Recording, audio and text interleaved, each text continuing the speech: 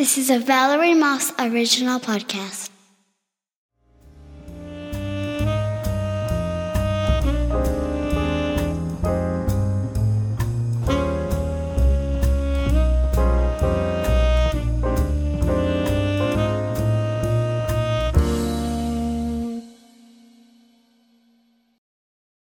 Chapter 4.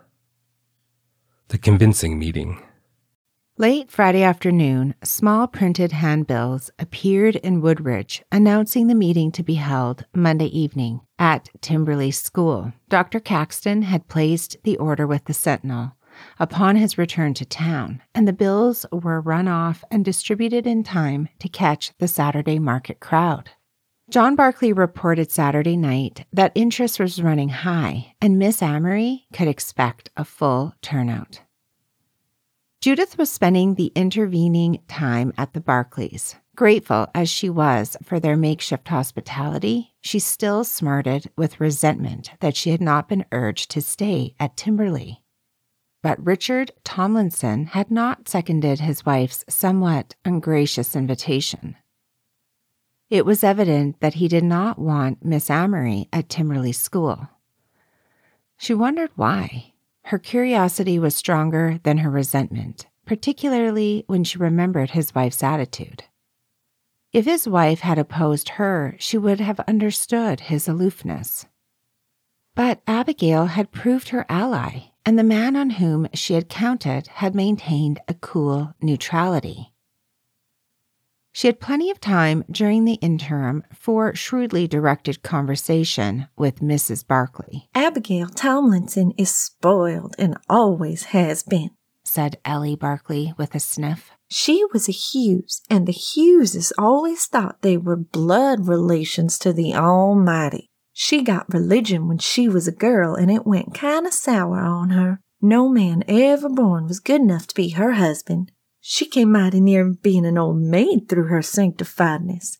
The Tomlinsons didn't know what they were taking on when they let Richard marry her. Richard's a good man, but he's the kind of man women can't seem to let alone. These spells Abigail has are nothing but jealous fits. She doesn't want him out of her sight, so she takes to her bed and won't eat unless he feeds her. Invalid, nothing. She's just a jealous fool." "Jealous?" thought Judith, remembering the sick woman's open partisanship toward herself. "Mrs. Tomlinson was very nice to me," she said. "Oh, she wouldn't be jealous of you," was the prompt, though unflattering, assurance. On Sunday, as a matter of policy, Judith went to church with the Barclays. She was quite sure that church attendance in this community would be a definite asset. She had another objective, more personal, which was doomed to disappointment.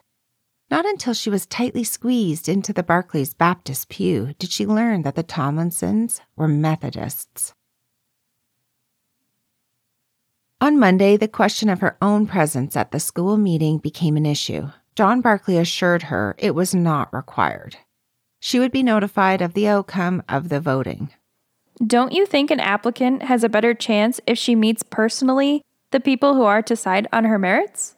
In the case of a man, yes, but where the applicant is a lady, if you'll pardon my saying it, Miss Amory, I believe you'll do yourself more harm than good by attending. Judith thought otherwise. Late that afternoon, she walked across town to the Henderson livery stable for the purpose of, again, securing the bay mare and phaeton. She would take Ellie Barclay with her for the propriety's sake, but nothing was going to prevent her attendance at Timberley Schoolhouse that night. A voice accosted her as she crossed the courthouse square. If she had not heard her name spoken, she would have ignored the flourish of the lifted hat, for she was holding her head very high to show these country bumpkins that she was a lady. But she was forced to pause when a masculine voice spoke her name. "Miss Amory, may I speak to you a moment?" It was Lucius Goff of the Terre Haute Express. At Judith's chill greeting, he fell into step beside her, because it was not good manners to stand talking on the street. "John Barclay tells me you won't be at the schoolhouse tonight. If you'll pardon me, Miss Amory, I think you're making a mistake. In a district solidly prejudiced against female instructors, Your only chance is to meet with the voters personally. If they could see you and talk to you, they would change their minds. This was Judith's opinion exactly, but she was too wise to respond to Luscious's flattering smile. When it was followed by an offer to drive her out to the schoolhouse that evening, she declined with thanks. Shrewd judgment warned that her appearance at the school meeting, thus squired, might create the wrong impression. I've already arranged to attend the meeting, Mr. Goff. Really? Then I shall hope to see you there. And may I wish you the best of luck. He stood courteously, hat in hand, as she bowed and went on her way.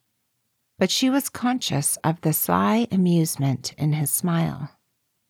The rig at Henderson's was available. She invited Mrs. Barclay and Jenny to accompany her. They accepted with enthusiasm. By 7 o'clock, Timberley Schoolhouse was crowded, not solely through interest in things educational, but because a gathering of any kind was a social event. Bachelors, spinsters, and childless widows drove 5 and 6 miles to vote for a teacher they might never meet. Parents of school-aged children were only slightly in the majority. The most belligerent members of the district was old elf Butterick, none of whose 10 daughters had ever darkened a schoolhouse door. Butterick was fanatically opposed to female education, and it was a foregone conclusion that he would block any attempt to hire a woman teacher at Timberley. All this Mrs. Barclay explained to Judith as they sat at a double desk in a rear corner, from which vantage point Judith had a good view of the room in which she hoped to teach. It was a square enclosure of 4 log walls, chinked and calcimined against the weather and perforated along the sides with small, deep windows. A rusted stove, a teacher's desk on which reposed a globe slightly bashed at the equator, a blackboard, a wall map, a shelf of miscellaneous debris, and 5 rows of rough pine desks and benches completed the furnishings. Never had Judith Amory taught in such crude surroundings, yet never had she so coveted a position. That's Jane Mitchell and her husband over there. Mrs. Barclay pointed to a young woman in her scarlet hood, with a grinning young man in tow. Now, I believe Alec Mitchell might vote for you. He's a good-natured fellow. He hasn't been married very long. Suppose I take you over and introduce you. Judith declined. She would rather no one knew of her presence yet. Not even to herself did she admit that she was waiting for Richard Tomlinson. When he came in, he did not even see her. He shouldered his way through the crowded room and mounted a little platform. He wore the same dark blue greatcoat which had been so much in his way that night at the theater, and his handsome head towered above the heads about him as it had towered that night. He was again the man Judith had met under adventurous circumstances, and she thrilled at sight of him until her own tingling cheeks warned her that Mrs. Barclay's sharp eyes missed nothing. She glanced swiftly around to see if anyone else was watching and encountered Lucius Goff's amused recognition. He and Dr. Caxton had followed Richard in. The doctor had gone forward, but Lucius remained near the door. He had missed nothing of Judith's reaction to Richard Tomlinson's entrance. She acknowledged his bow with a frosty little nod.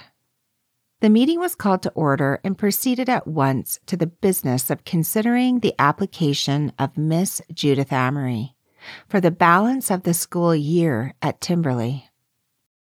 3 men were on their feet immediately. Mr. Chairman, we don't want any women. We need a man at Timberley big enough to whip those Pettigrew young ones. Mr. Chairman, I move. Richard Tomlinson rapped for order. You will please wait until the chair calls for discussion. There was a lull. Timberley District was the home of the monthly debating society. Robert's rules of order was revered like the Decalogue. Richard continued.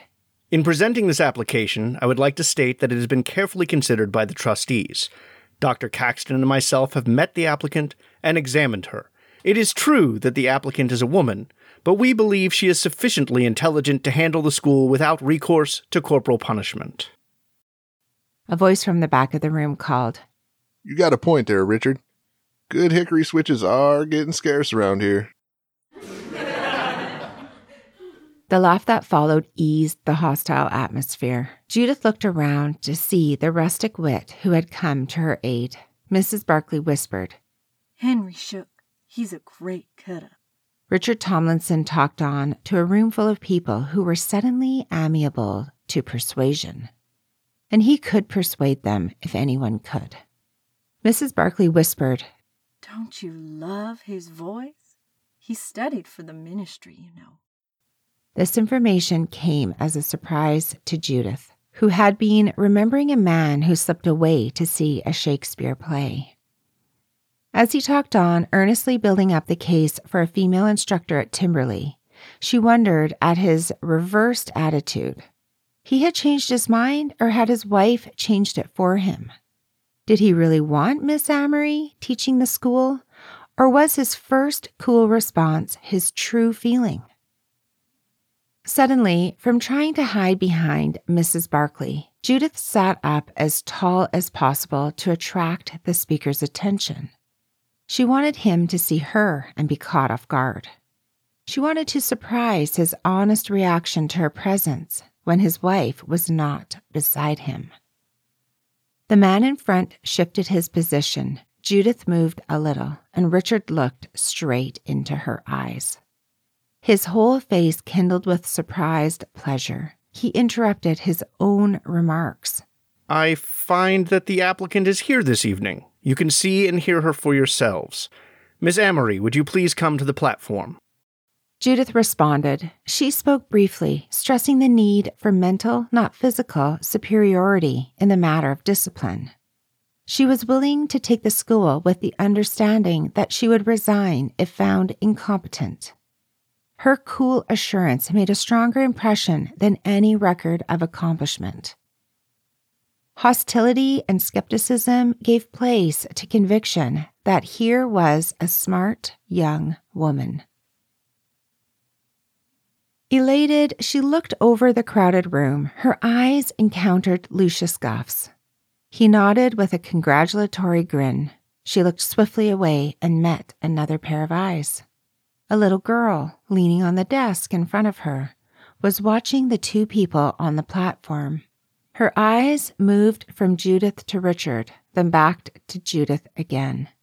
They were large, dark eyes, and so arresting in their gaze that Judith began to feel uncertain and confused. She hastily concluded her remarks and sat down. When the vote was taken and her application accepted, she had a cowardly impulse to run and hide. So acute was her discomfort by this time that she began to wish she had never applied for the school. And all because a mere child had looked with strange intentness upon two people as they stood together on a platform. Strangers were crowding around to meet the new school ma'am, and over their heads Judith saw Mrs. Barclay's hand waving triumphantly, and Lucius Goff's hat held high in a flourish. Even gruff old Dr. Caxton was shaking her hand and pledging his support. Everyone seemed bent on wishing her well, everyone but the man for whom her eyes were searching. She saw him standing a little apart, talking to the young Mitchells. Jane Mitchell had removed her scarlet hood, and her resemblance to Richard was so strong that Judith guessed her to be another of his sisters. The little girl with the disturbing eyes was hanging on his arm, and suddenly Judith recalled the girl who had clung to him that day. As she drove away from Timberley, it was the same child. Straining a listening ear, Judith heard her plead. Let me go home with you, Richard, please. He put an affectionate arm around her, but his answer was inaudible. But why, Richard? I don't do anything. I'll keep out of her sight. If you'll just let me come home with you. The three adults talked on. Suddenly, the young husband's voice rose above the others. Understand, Richard, we don't mind having her, but there's only one bedroom, you know, and Thorne's getting to be a big girl. And with Jane the way she is... For the first time, Judith noticed that the young wife was pregnant. Richard said, You and Jane go on, Alec. I have this business here to finish up, and then I'll stop on my way home and talk things over. He looked down at the child. Don't worry, Cricket. We'll have you home before long. And playfully rumpling her hair, he told her to run along with the Mitchells. Judith's eyes followed the trio as they made their way out. Then she turned to discover with a start that Richard was standing at her elbow. There are some details which we might as well settle tonight, Miss Emery. How soon will you be ready to start? Next week? Good. We've lost enough time already. His manner was crisp and businesslike. She replied in the same tone. I'll have to go back to Terre Haute first, but I can be ready a week from today. I'll have the building cleaned and we'll see if something can't be done about that stove. By the way, you'll board at Timberley, if that's satisfactory to you. Perfectly satisfactory, said Judith. Dr. Caxton will settle the remaining details. Don't hesitate to call on me for anything needed. And now, if you'll excuse me, I'll say goodnight. Good night, Mr. Tomlinson. He was gone without even a handshake. Dr. Caxton was saying, The only thing left to be settled is the salary, and there's nothing to settle about it because it's $40 a month. Take it or leave it. At the moment, Judith felt like leaving it. Instead, she found the salary quite satisfactory and herself engaged to teach the Timberley School.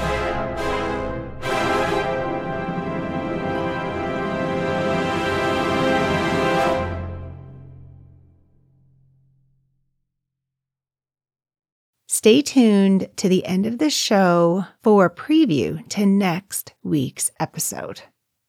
Hey everyone, I'm Valerie Moss, and I'm the narrator for this mystery book, Project EF, as well as producer and director.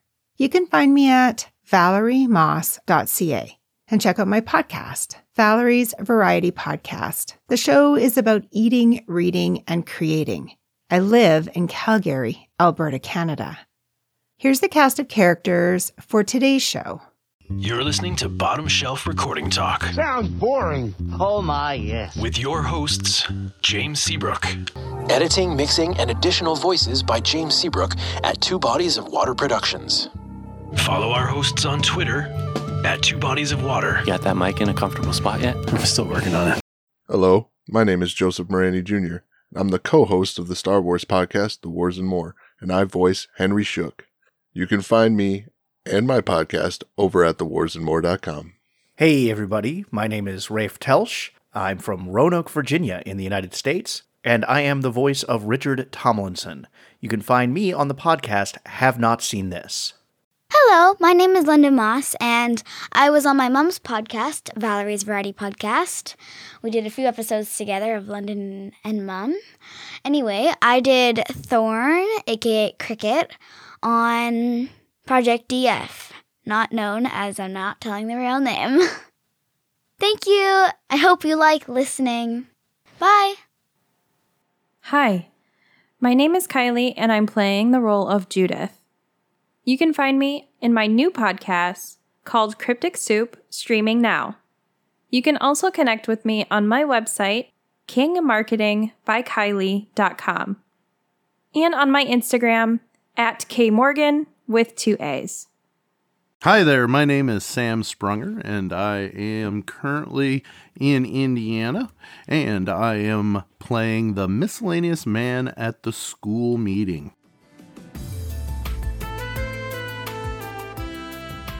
Hello, my name is David Boisvert.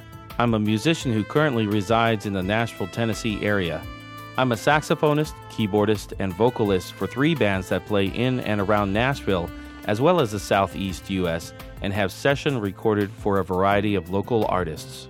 It was my pleasure to record the songs Rock of Ages and Praise God From Whom All Blessings Flow on piano. I performed the character Lucius Goff as well as Miscellaneous Man in the final episode. I'm pleased to say that Valerie is my cousin, and I'm so proud of her for producing Valerie's Variety podcast as well as her audiobooks. I'm grateful to be a part of this project, and I hope you have enjoyed listening as much as I have.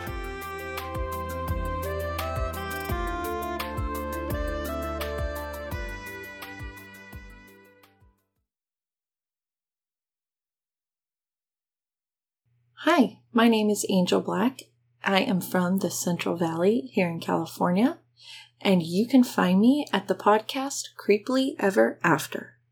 I will be playing the characters of Mrs. Pruitt, Nancy Turner, Pennsylvania Woman, and Martha Shook.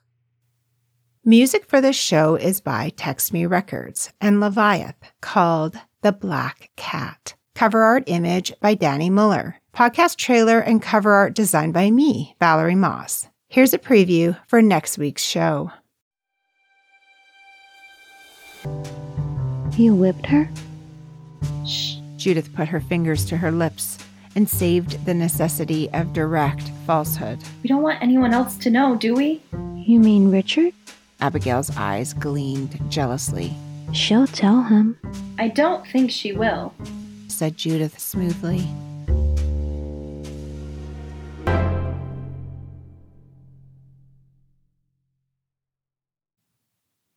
Disclaimer. Margaret Eckhardt is the author of this book. The audio drama is based off of. Copyright 1941 by Doubleday Publishing House, now owned by Penguin Random House, who only supports current authors, who checked all available resources and directories for literary rights agents and contacts and found nothing. We tried to track down errors of Eckhardt's, but to no avail. We reached out to the Indiana Library, who houses the largest amount of articles of Margaret Eckhardt. They provided us with a renewal ID, R579915, and had consulted directories for her heirs and contacts. However, found nothing beyond Doubleday Publishing House, which was a dead end. We searched extensively for the copyright holders of this book to get permission to make the audio drama, but were unable to find them, and if anyone has any information about the copyright for the book or the rights holders, please reach out to me.